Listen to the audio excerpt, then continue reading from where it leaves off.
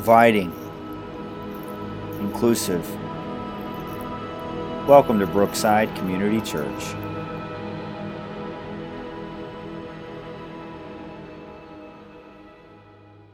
Our second scripture this morning comes from Matthew chapter 10, verses 24 through 42. We've been reading through the Gospel of Matthew for a while now, and that's not going to stop. If you look at the lectionary calendar, it's not of my doing. I've only meant to make it intentional for us. So hopefully you've been following along. This is Matthew chapter 10, verses 24 through 42. Hear now the word of our Lord. A disciple is not above the teacher, nor a slave above the master. It is enough for the disciple to be like the teacher and the slave to be like the master. If they've called the master of the house Beelzebub, how much more will they malign the household? So have no fear of them, for nothing is covered up that will not be uncovered, and nothing secret that will not become known. What I say to you in the dark, then tell in the light, and what you hear whispered, proclaim from the housetops. Do not fear those who kill the body, but cannot kill the soul. Rather fear him who can destroy both soul and body in hell. Are not 2 sparrows sold for a penny? Yet not one of these will fall to the ground apart from your Father. And even the hairs of your head are all counted. So do not be afraid, you are of more value than many sparrows. Everyone, therefore, who acknowledges me before others, I will also acknowledge you before the Father in heaven. But whosoever denies me before others, I also will deny before my Father in heaven. Do not think that I have come to bring peace on earth. I have not come to bring peace, but a sword. For I have come to set man against his father, and daughter against his mother, and daughter-in-law against mother-in-law. And one's foes will be members of one's household. Whoever loves father or mother more than me is not worthy of me, and whoever loves son or daughter more than me is not worthy of me, and whoever does not take up the cross and follow me is not worthy of me. Those who find their life will lose it, and those who lose their life for my sake will find it.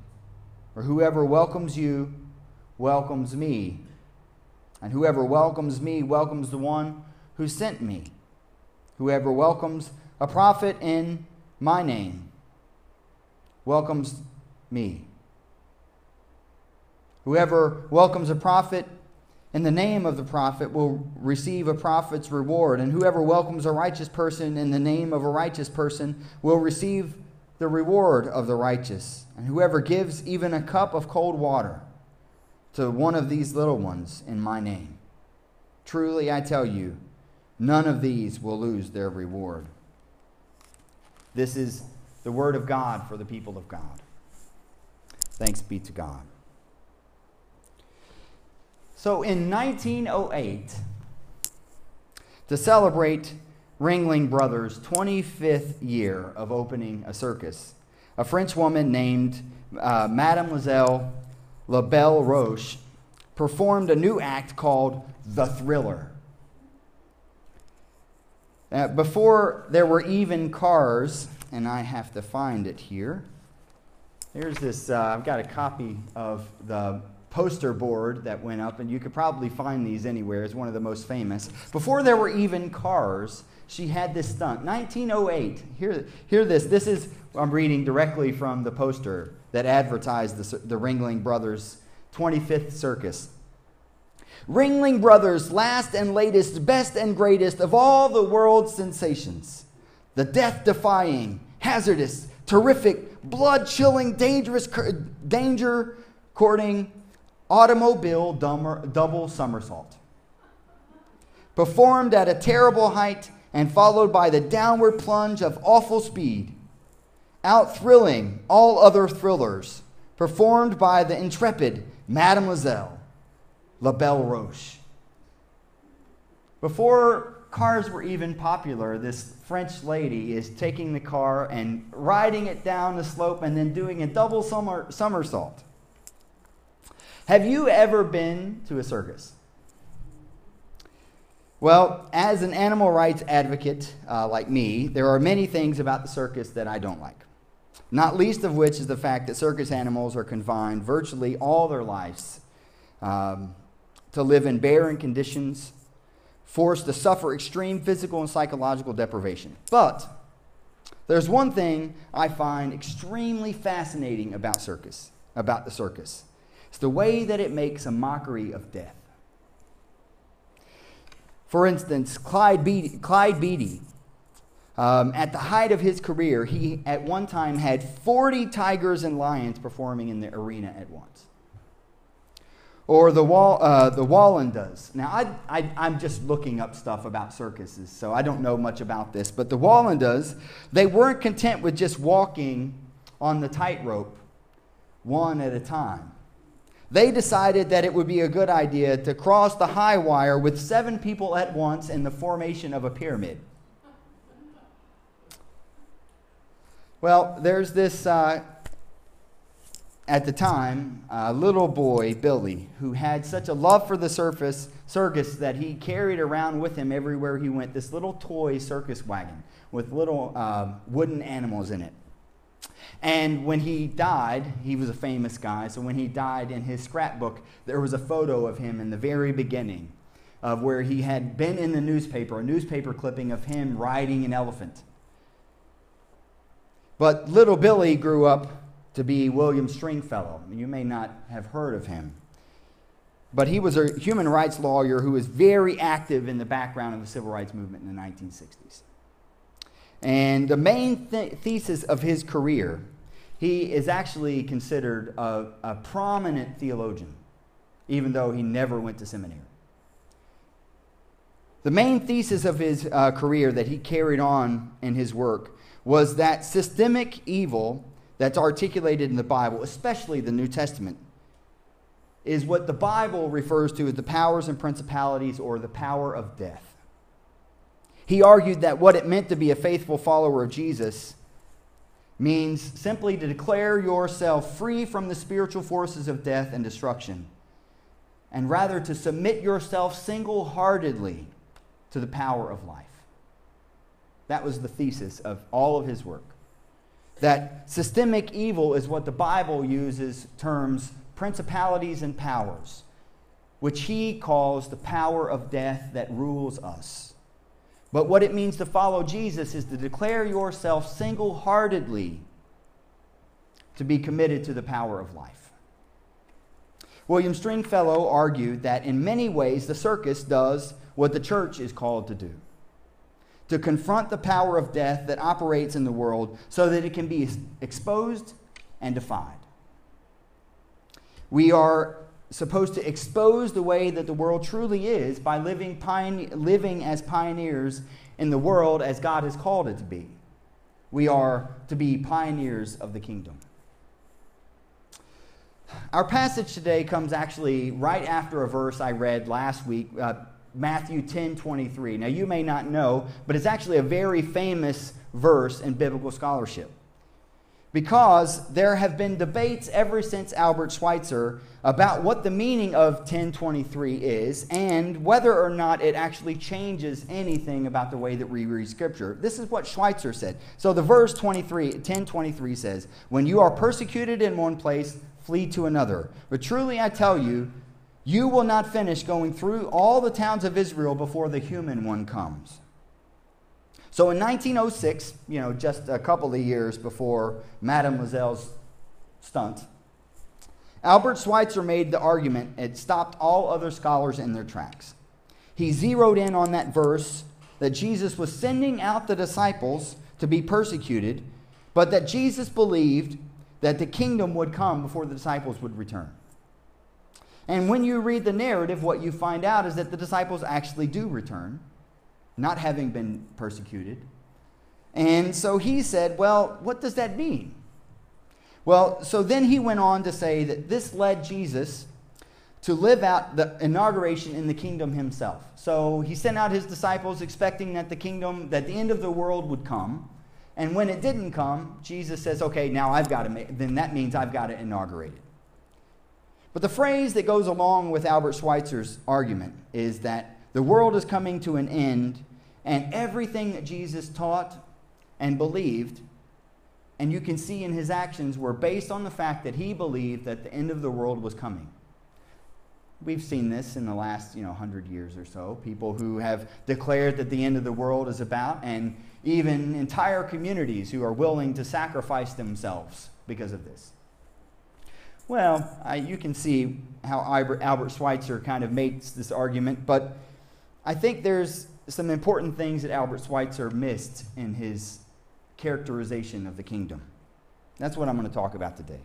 In theology, the end of the world is known as the eschaton. Can everybody say that word, eschaton? So in theology, the end of the world is known as eschaton, and people who study the eschaton, the end of the world, or come to their own conclusions about it, that this is called eschatology. Everybody say eschatology. So eschatology is the study of the end of the world, or your beliefs about the end of the world. And Schweitzer's argument then is known as a thoroughgoing eschatology. He says that the entire New Testament is based on Jesus' proclamation that the end of the world is imminent. So basically, I agree with Schweitzer's thesis, that everything that Jesus taught and did was rooted in his belief in the imminent arrival of the kingdom of heaven. Now, that's imminent, meaning impending, which for good reason I often confuse with imminent, meaning within, right? But the truth is, I guess both of them are correct. Both imminent, meaning it's impending, and imminent, meaning it's within. I think Matthew's Jesus was looking for the end of the old world because Jesus was inaugurating a new one. I believe that Jesus' ultimate agenda, though, was discipleship, which is synonymous with a way of living in the world that necessitates political engagement. That's the inauguration of the kingdom, is living your life in such a way that you provide an alternative to the world around you, illustrating to them what the world was called to be, being pioneers of the world to come. Living as pioneers of the world that God has called us to be. Pioneers of the kingdom. So, where Schweitzer got it wrong was that he thought Jesus was teaching that the end of the world had come, or was supposed to come. But I believe that Jesus was teaching that the end of the old world has come, and the beginning of the new world is coming in the disciples in the way that they live. So, Jesus says the disciple is not above the teacher. I would say that this is by far one of the most important texts in the New Testament. Jesus makes clear that the conflict between him and the religious and political elites is only going to get worse. As he starts in the beginning and moving forward, we've read this context together. We've followed the story already. Matthew opens with this conflict between the kingdom of heaven and the kingdoms of the world. John the Baptist announces that the kingdom of heaven is imminent, is here. And that changes everything. Jesus then is baptized in the midst of this call that the kingdom of heaven is here, and he hears this voice proclaimed from the sky that says, "You are God's beloved." And then Jesus goes out proclaiming everyone else to be God's beloved. Jesus goes to the outcasts and the hurting, and he preaches the Sermon on the Mount, and he charters this alternative community. I know you've heard this, right? I'm outlining this every week, so you should probably have notes or something just to see if I'm leaving something out. He charters this alternative community, and he goes out acting as an alternative boundary keeper, going to people who were sick and hurting and outcast and declaring them that they were welcome, restoring them to wholeness, treating them as if they are thoroughly human, and that those others that kept them out were missing something about what it means to be human. But here is the thing to remember, which I have discovered, I think we have discovered together over the last few weeks. This is what Matthew scholar Warren Carter says. Generally, the world does not welcome and generally, the world does not welcome its challenge and its alternative. generally the world will not be welcome to its challenge and its alternative. If we go about living as an alternative community, don't expect the world to recognize it or be comfortable with it. Jesus' message, was a threat to those who find themselves in direct conflict with it. As we read further in the story, we will find the conflict gets worse. See, here is what we find, is that the world is not welcome to its alternative, and as we continue to live out Jesus' charter for an alternative community, we illustrate to the world what they're missing. And those who have benefited from the way that the world is will not find it too comfortable. A disciple is not above the teacher, Jesus says. They demonized me. Guess what they're going to do to you? They flogged me. You think they're going to do anything different to you? But do not fear them, Jesus says. Don't fear them because they may do some harm to your body, but they can't change your soul. So here's my question. All I'm going to do is just give you a question today to wrestle with. Is this what you have been taught growing up all along in your life, that this is what it means to be a Christian? That we come to church to find comfort, don't we? But the text here today is telling us that we're supposed to go out into the world to engage them with an alternative, to offer them life and restoration, and to offer them wholeness and peace, to establish an alternative world where everyone is welcome. And that job may make it dangerous for you. It may even, if you read between the lines here with Jesus, it may even get you killed. Is this what you heard about the gospel? Is this what you've been told about what it means to be a Christian? Because certainly this is what the text that Jesus is telling us today. If you are not willing to see these divisions, if you are not willing to follow me, even though it means danger, then you've got it wrong about what it means to follow Jesus. So we're supposed to live as pioneers of the world as God calls it to be. We are pioneers of the kingdom. And by the way that we live in the world, we'll cause to expose the world the way that it is, so that we can offer it the life that it's supposed to have. We're supposed to live in the face of death. Maybe Stringfellow was right. Maybe the church is like a circus. Maybe we're called to perform death-defying acts so we can expose the power of death out in the world and transcend it. To offer life to the world that doesn't know that there's anything else out there. The circus is an eschatological parable. Eschatology. Everybody say eschatology. The church is supposed to be an example of the way that God wants the world to be. So William Stringfellow says the circus is an eschatological parody of the conventional society in the world as it is. In the circus, the risk of death is bluntly confronted and the power of death is exposed and defied. The circus reminds us of what the church is called to do, to openly, dramatically, and humanly portray the pervasiveness of the power of death in the midst of our everyday life. I don't think that means we're supposed to get in cars and go and do somersaults. I don't think Jesus is calling us to be evil, Knievel, and make our lives risky and damage ourselves or hurt ourselves because God finds glory in our suffering. I think that it means that when we see people hurting, we offer them restoration regardless of what we think it will cost us, regardless of what we think people will say.